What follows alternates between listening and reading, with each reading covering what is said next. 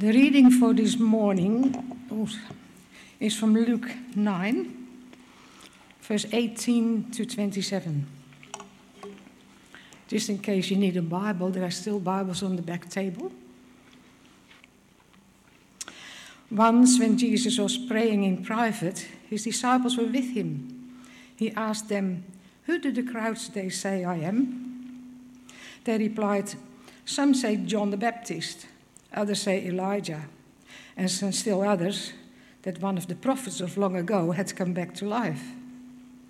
"But what about you?" he asked. "Who do you say I am?" Peter answered, "The Christ of God." Jesus strictly warned them not to tell this to anyone. And he said, "The Son of Man must suffer many things and be rejected by the elders, chief priests, and teachers of the law. And he must be killed, and on the third day be raised to life."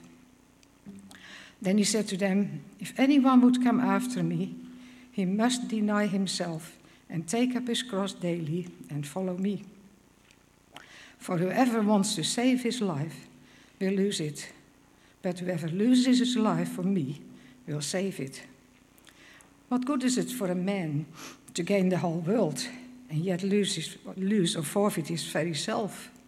If anyone is ashamed of me and my words, the Son of Man will be ashamed of him when he comes in his glory and in the glory of the Father and of the holy angels. I will tell you the truth. Some who are standing here will not taste death before they see the kingdom of God." Well, if you'd like to keep that passage open, we'll look at that together. We're going to look at three times in the New Testament where Peter contradicts Jesus. We know that Peter denied Jesus 3 times. We know that Jesus 3 times said to him, "Do you love me?" and recommissioned him.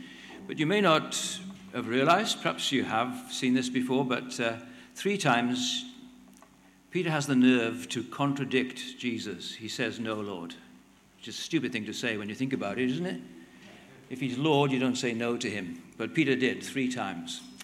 And we're going to look today at the first of those occasions when Peter really says no to the cross, as we'll see. There's a cross for Jesus and there's a cross for you and I if we want to follow him. And Peter doesn't like that very much. And he says no. So let's look at this passage. Actually, he doesn't say no in this passage in Luke, but in Matthew he does. Matthew, Mark, and Luke all record this event. So if you've got that passage in front of you,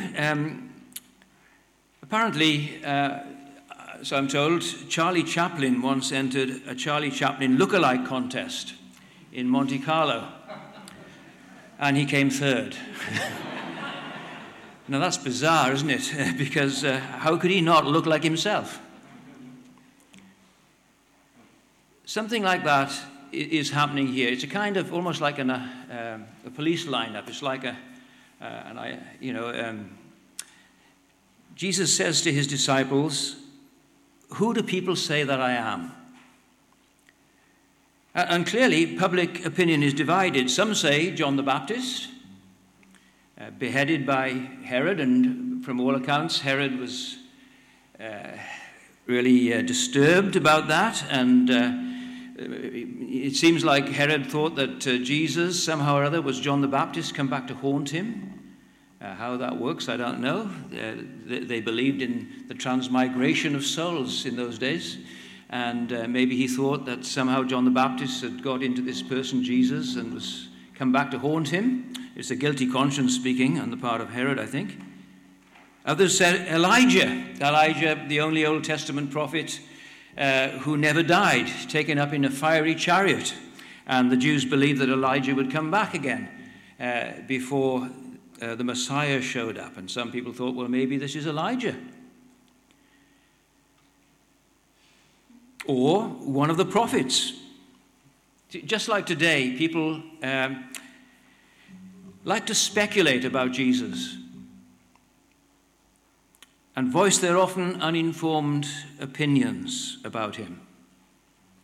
But what about you, Jesus says? Who do you say that I am? You see, that's personal, isn't it? He's not asking them to voice their opinion now.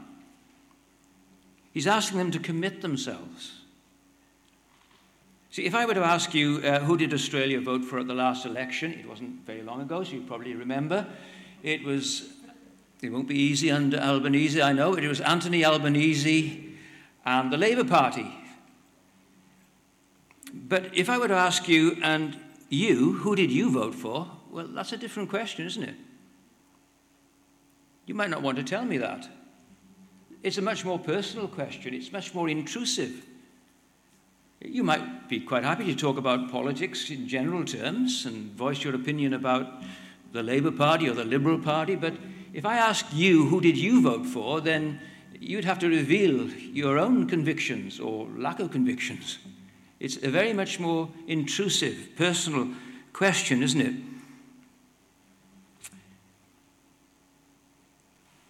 And your answer to that question reveals something about you. And that's what Jesus is after here with his disciples. That's what Jesus is after here this morning with you as I speak to you from the Word. Never mind the gossip on the street. Never mind all those mockumentary programs on SBS. Never mind public opinion. Never mind what others are saying. What do you say? Who do you say that I am? It's a rather strange question, isn't it, when you come to think of it? It's a rather strange question coming as it does 3 years down the track. Imagine if you've been to uni for 3 years. Imagine, I know they don't, it's a long time since I was at uni, but imagine you've been at uni for 3 years. Sometimes people go for 5 years, 7 years, 10 years these days, don't they? Take time off in between. But imagine you've been there, say, for 3 years, and then you do your finals. I don't think people do their finals anymore. I think you get assessed, don't you, all throughout the course. But you come to your final exam, and there's only one question on the paper set by your senior lecturer. And this is the question: who do you think I am? Well, you'd think he's had a nervous breakdown, wouldn't you? Now, I know you're looking for a pastor here, and we're praying with you that the Lord will provide you with an under-shepherd here. Imagine now that you find the right guy, and the time comes for his induction, and he stands up before you as your new pastor, and he says, "Now, I want you to know that after 3 years of my ministry, I want you to be able to tell me who I am." You'd sack the selection committee, wouldn't you? And yet here is Jesus. Jesus has spent 3 years with these men preparing them to answer this one question.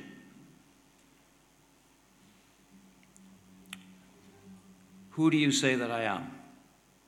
See, anyone else asking a question like that would lose all credibility, but not Jesus. This is what distinguishes Jesus from every other religious leader and teacher. See, every other religious figure has to point away from themselves if they're going to have any credibility. I know some of them are full of themselves. We've seen that, haven't we? But to have any kind of hearing, to have any kind of credibility, they have to point away from themselves. They are self-effacing if they're to have any kind of impact. But Jesus, he's so different. He's self-advancing. They can only say, well, that's the truth, follow that. He says, I'm the truth, follow me. So what's your answer going to be to this question? Where do you stand? I want you to think about this as we look at this passage this morning. Where do you stand in relation to Jesus? See, if you're not yet a Christian, this is a question that you must find an answer to. And you're in the right place, because this is a church that wants to give you that answer. And there are all sorts of ways that can happen. There's Christianity explained. There's hope explained. Just talk to someone afterwards if you really want to find out about Jesus. And someone will come alongside you and help you find the answer to that question. But even if you've been a Christian for many years, It's still a question for you too, isn't it? In the Chronicles of Narnia, there's a scene where Lucy says to Aslan, "Aslan, you're bigger." "That's because you're older, little one," Aslan says to her. Not because you're bigger?" asks Lucy. "No," says Aslan. "Every year that you grow, you will find me bigger." Isn't that how it is? Isn't that how it should be, Christian? Let me ask you, are you growing in your appreciation of who Jesus is? As you grow older, is he growing bigger? Is he bigger now than he was when you first believed? Who do you say that I am? You notice how Peter answers that question in verse 20. Peter is he's speaking for all of them. He's the spokesman for the 12. You are the Christ, he says. You are the Messiah, God's long-promised Messiah. That's what Christ means. Of course, it's not his surname, because we all know that, don't we? It's his title. You are the Messiah, God's King, God's universal ruler, who's going to bring in God's everlasting kingdom. You're not a prophet, you're the subject of prophecy. You're the one to whom all the prophets have pointed. You're the one who will turn the tables on Satan, who will crush the serpent's head. He will bruise your heel, but with that bruised heel of your crucified humanity, you'll stamp on his head. You're the seed of the woman who's going to crush the serpent's head. You're the seed of Abraham, who will bring blessing to the whole world. You're the son of David, who will destroy all the ancient enemies of the human race and reign forever. You are the Christ. That's Peter's answer. It's a great confession, isn't it? Revealed to him from heaven, inspired by the Holy Spirit. Jesus says, I'm going to build my church on that. It's a great confession. In fact, it's what we must all confess. It's just very simple, isn't it? Jesus is Christ. Jesus Christ. Those two words. To be able to say Jesus, this man from Nazareth is Christ. He's Lord. It's a great confession. But it's followed by great confusion. Did you notice that? Look at verse 21. Jesus, we're told, strictly warned them not to tell this to anyone. Why? Well, there's all sorts of reasons why. The theologians talk about the messianic secret, but let me just say this. The reason why is because they've only half understood the gospel, haven't they?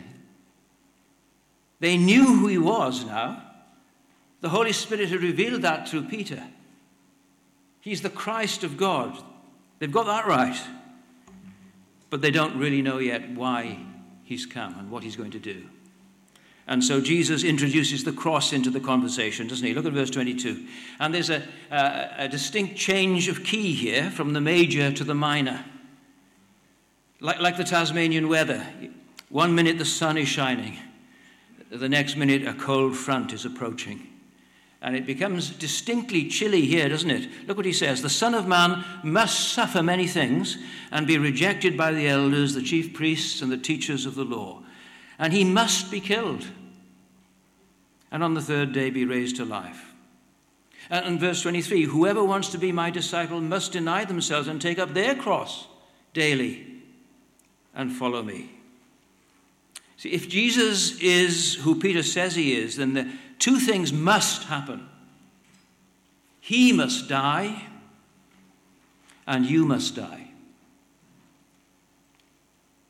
There's a cross for Jesus, and there's a cross for those of us who want to be his followers.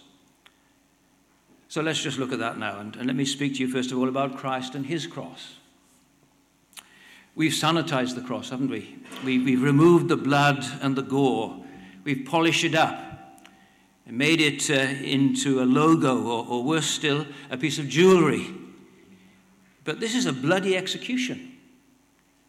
A violent, cruel death, so cruel, so violent that Roman citizens weren't allowed even to watch it.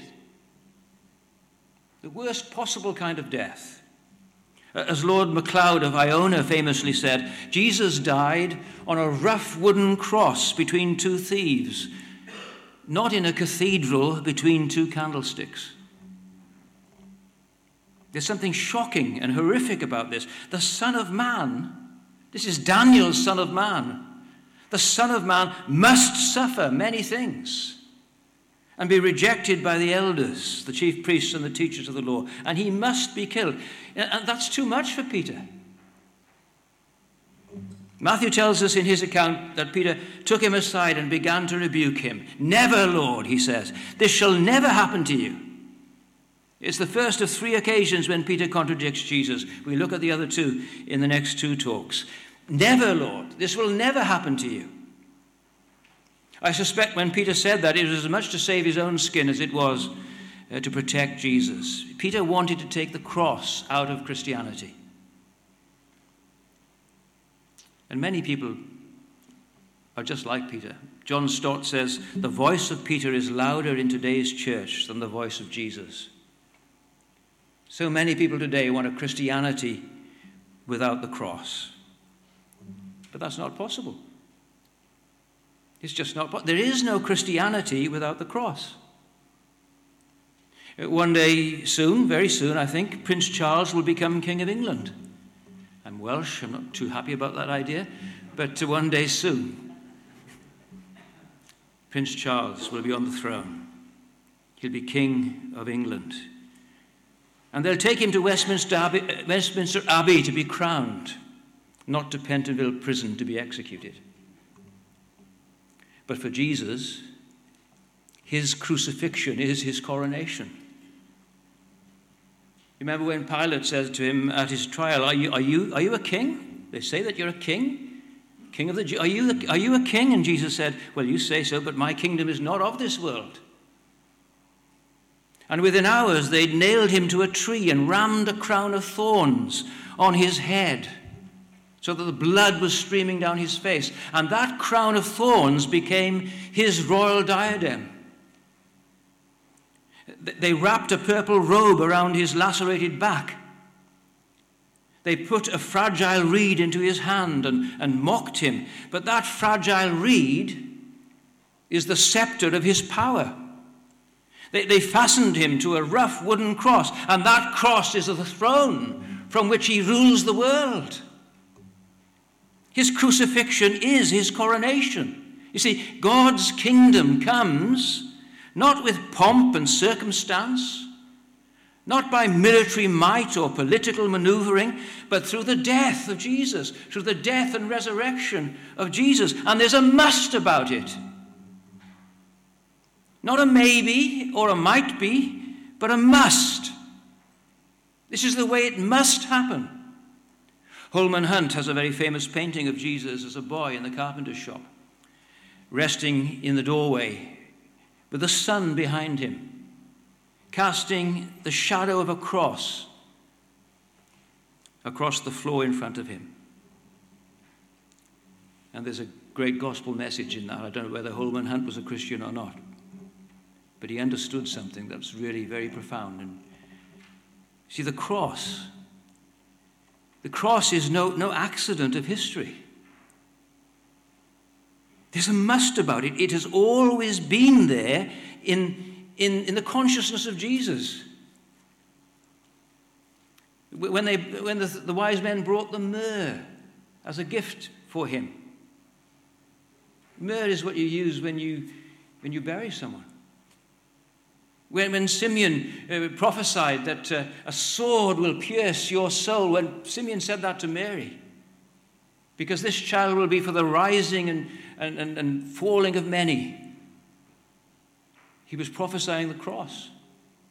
At the age of 12, when Jesus stood in the temple and talked with the doctors of the law, imagine a little 12-year-old standing there in this massive building, the temple, and talking to the theologians of his day. What did he talk about? His parents come looking for him. They wonder where he's gone. And they find him eventually there in the temple, talking with the theologians.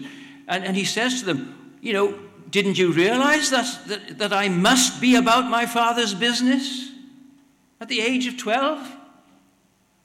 Think of that Mark Twain quote. That's a great quote, isn't it?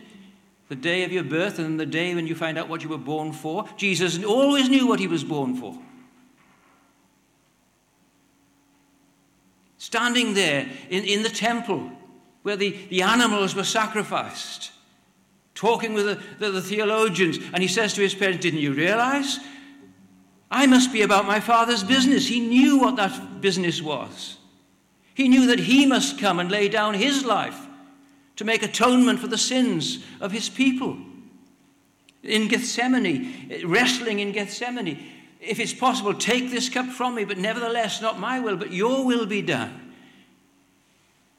The shadow of the cross is there right throughout his life. And the shadow of the cross is there on every page of the Old Testament, isn't it? From the very beginning. Without the shedding of blood, there's no remission of sins. It must be so. It's revealed there that in the pages of Scripture that Jesus must die. He is the Lamb slain before the foundation of the world. It's there on every page of the Old Testament, and it's rooted in the character of God, this must. How can God be just and at the same time the justifier of the ungodly? How can God be holy and yet loving and merciful to the likes of us? There's no other way. Jesus must die. See, if there was any other way, don't you think God would have found it? For God's kingdom to come, for Jesus to set up his rule in your life, for sinners to be saved, sinners like you and I, God's enemies, Jesus must die. See, the Jews believed that, this is why this was so difficult for Peter. The Jews believed that the Messiah, they were expecting the Messiah to come, and they believed that when the Messiah was to come, he would inflict suffering on his enemies. No one expected him to take that suffering upon himself.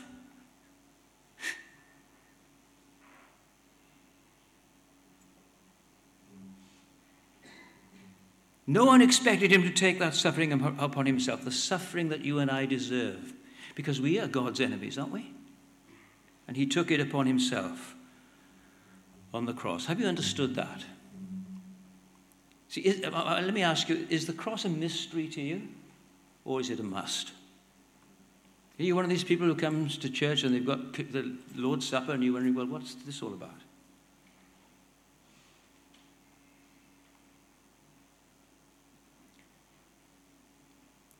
Is the cross a mystery, or is it a must? For God's kingdom to come into your life, for you and I, sinners that we are, to enter into that kingdom, it's over his dead body.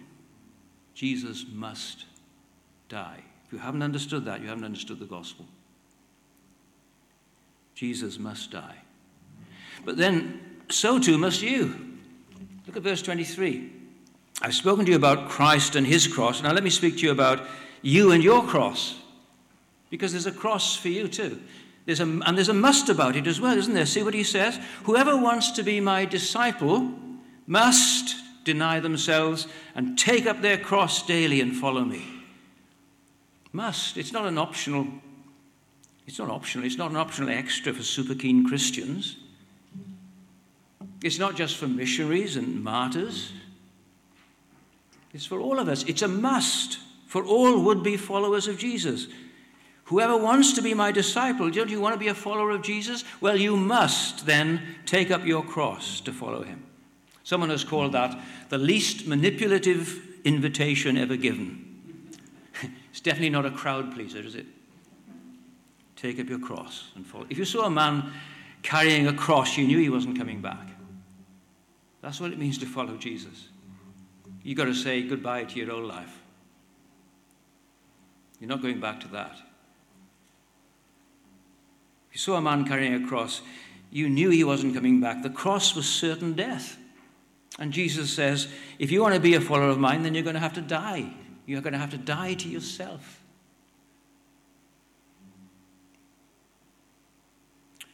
As Dietrich Bonhoeffer famously said in his book, The Cost of Discipleship, he's critiquing the easy believism of his day. And wow, that's rife nowadays, isn't it? He calls it cheap grace. And he says famously, when Christ calls a man, he bids him come and die. Die. You'll have to die to yourself. You'll have to give up your small ambitions and plans for the future. Now, why would anybody want to do that? Yeah, I think the big mistake we make, I think, in a lot of churches today is that we want to dumb that down, don't we? We want to make Christianity so, lovely and welcoming and attractive. We dumb that down. Why would anybody want to die to themselves? I thought the world revolved around me. Why do I have to give up all my plans and follow Jesus and do his will? Well, let me give you 3 reasons, and these are the 3 reasons that Jesus gives us here in this passage. First reason is this: it's the only way you're going to save your life. Look what he says in verse 24. Whoever wants to save their life will lose it.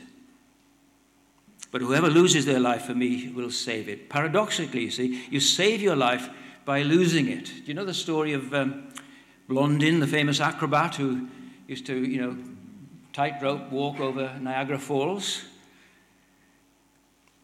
In 1859, he promised to pay $1,000 to anyone willing to let him carry them across Niagara Falls on his back. $1,000 in 1859 was a huge amount of money. Apparently, 100,000 people turned up to watch, but none of them would volunteer. He carried a sack on his head. He rode a bike across the tightrope. He took a stove in a wheelbarrow and halfway across cooked an omelette. And then he came back and he said, do you believe I could carry you across? And they all said, oh, yes, yes. Well, who's going first? And no one put up their hand. And poor old Harry, who was his manager, his long-suffering manager, who was scared of heights, Harry had to do it. He persuaded him. And halfway across, they began to wobble. And Blondin was heard to shout out to Harry, Harry, till I clear this place, you've got to trust me. You've got to become part of me, mind, body, and soul. If I sway, you sway with me. Don't attempt to try and counterbalance. Don't attempt to balance yourself, or we'll both fall to our deaths. If you try to save your life, you'll lose it. But if you surrender yourself to me, you will be safe. That's what Jesus is calling for here. That's what Jesus wants you to do, to follow him. That's what faith is. It's surrendering yourself to him. Trust him. Stop living independently of him. Cling to him for dear life. Are you doing that? That's faith. It's not something that happens in a meeting when you first become a Christian. It's what happens every day, isn't it? Clinging to him for dear life. Refusing to live independently, trusting him, surrendering yourself to him. Are you doing that?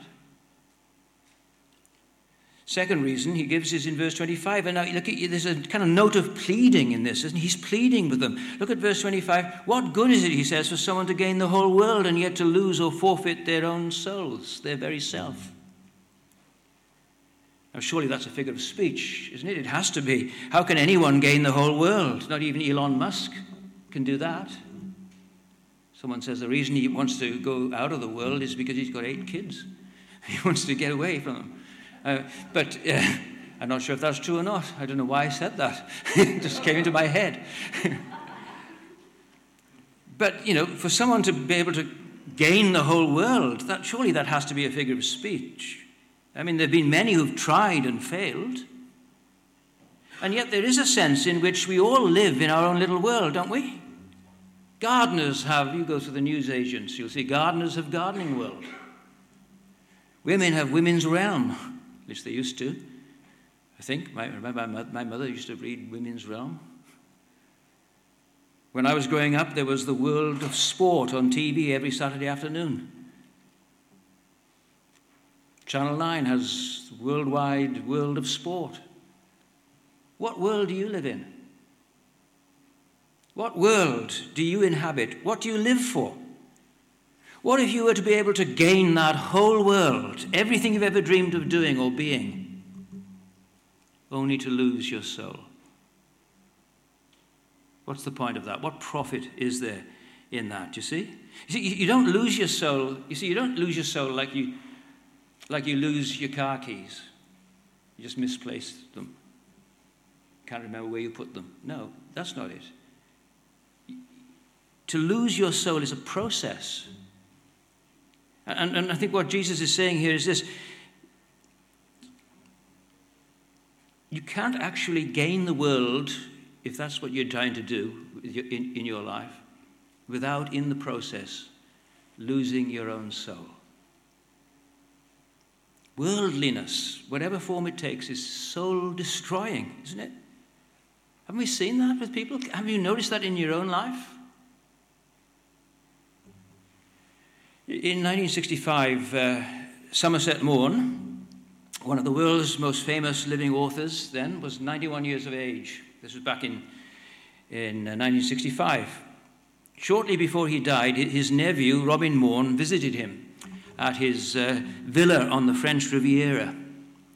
And he describes that visit in an article that he wrote for the London Times on April the 9th, 1978. Listen to what he says, describing that visit to Somerset Maugham, his uncle. He says, I looked around the drawing room at the immensely valuable furniture and pictures and objects that Willie's success had enabled him to acquire. I remembered that villa itself and the wonderful views of the Mediterranean was worth millions. He had 11 servants, including his cook Annette, who was the envy of all the other millionaires. He dined on silver plates, waited on by Marius, his butler, and Henri, his footman. But it no longer meant anything to him. That afternoon, I found him in the library, peering through his spectacles at a large print Bible. He looked horribly wizened, and his face was grim. I've been reading that Bible you gave me, he said, and I came across this verse which used to hang on my bedroom wall as a child. What shall it profit a man if he gains the whole world and loses his own soul? Of course, it's a load of bunk, but the thought is quite interesting all the same. That evening in the drawing room after dinner, he flung himself down on the sofa. Robin, he said, I'm so tired. He gave a gulp and buried his head in his hands. I've been a failure the whole way through my life. I've made mistake after mistake. I've made a hash of everything.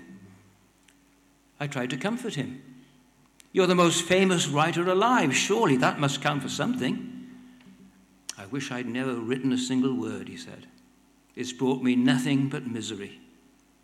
Everyone who's got to know me well has ended up hating me. My whole life has been a failure. And now it's too late to change. It's too late. He looked up and his grip tightened on my hands. He was staring towards the floor. His face was contorted with fear. He was trembling violently. He stared, ashen-faced, ahead of him. Suddenly he began to shriek. Go away, he cried. Go away. I'm not ready. I'm not dead yet. His high-pitched, terror-struck voice seemed to echo from wall to wall. I looked around, but the room was empty.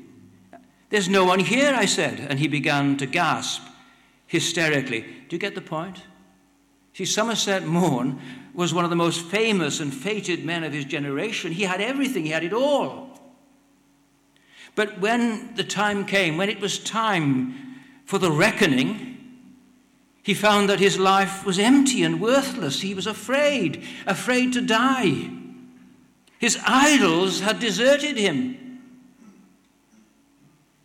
That's reason number 2.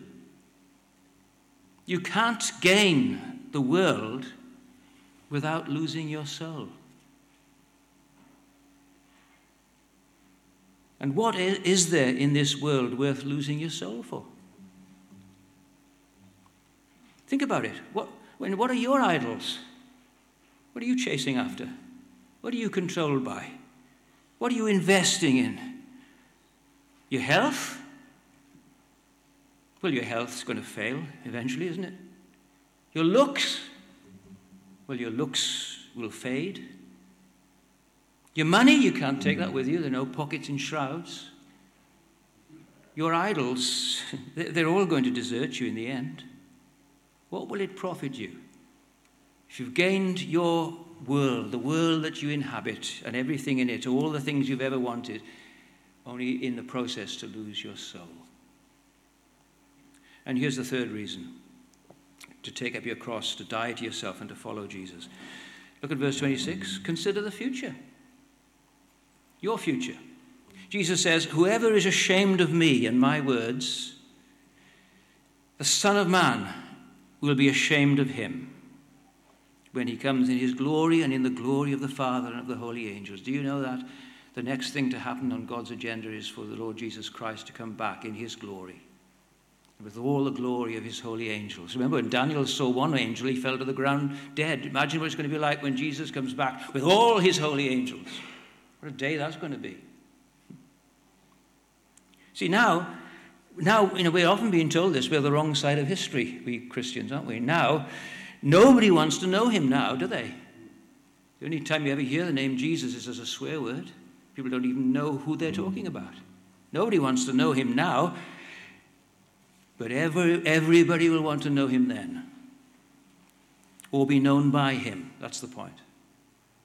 See, one of the problems of being a celebrity, a famous person, is everybody thinks they know you. Take Nick Kyrgios, for example, at the moment. He's pretty up there in the news, isn't he? He's on Facebook, he tweets, he twitters. Twitters endlessly, doesn't he? You could be his Facebook friend. You can find out all about him, all the things he wants to share with you on Facebook. You could be his Facebook friend. But if you were to front up to Wimbledon tonight or tomorrow, he's likely to say to you, "Depart from me, I never knew you," or words to that effect. Isn't he?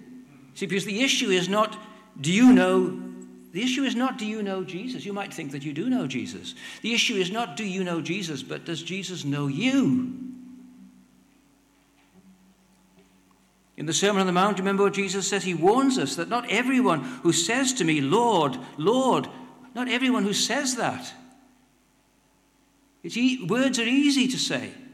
You can come to church and you can hear the songs and you can talk to other Christians and you can talk the talk yourself. But it's not everyone who says, "Lord, Lord," who will enter the kingdom of heaven. Only the one who does the will of my Father in heaven, he says. I was at a funeral on Friday, 90-year-old lady who served the Lord all her life. She was a missionary in France for 25 years. She was a part of the ministry team at Cornerstone when we planted Cornerstone. She was part of the core group of Mount Stewart that came out of Cornerstone to plant another church. And those words that she now hears, "Well done, good and faithful servant. Enter into the joy of your Lord." Those words were well spoken on Friday at that funeral. Are those the words you're going to hear? Not well said. We could all talk better than we do, can't we? Well said. You're a Calvinist, are you? And you can reel off the 5 points of Calvinism. Well said. No, Jesus isn't going to say that. He's going to say, "Well done, good and faithful servant. Enter into the joy of your Lord." On that day, many will say to me, "Lord, Lord, didn't we prophesy in your name, drive out demons in your name, do many miracles in your name?" And then I will announce to him, "Depart from me, I never knew you. You thought you knew me. You sang the songs. You mixed with Christians. You looked like a Christian. You said the right things. You thought you knew me, but I never knew you." See, what matters is not whether or not you think you know Jesus, but does he know you? So why follow Jesus? See, openly identifying with Jesus is costly. It's more and more costly now to come out as a Christian, isn't it?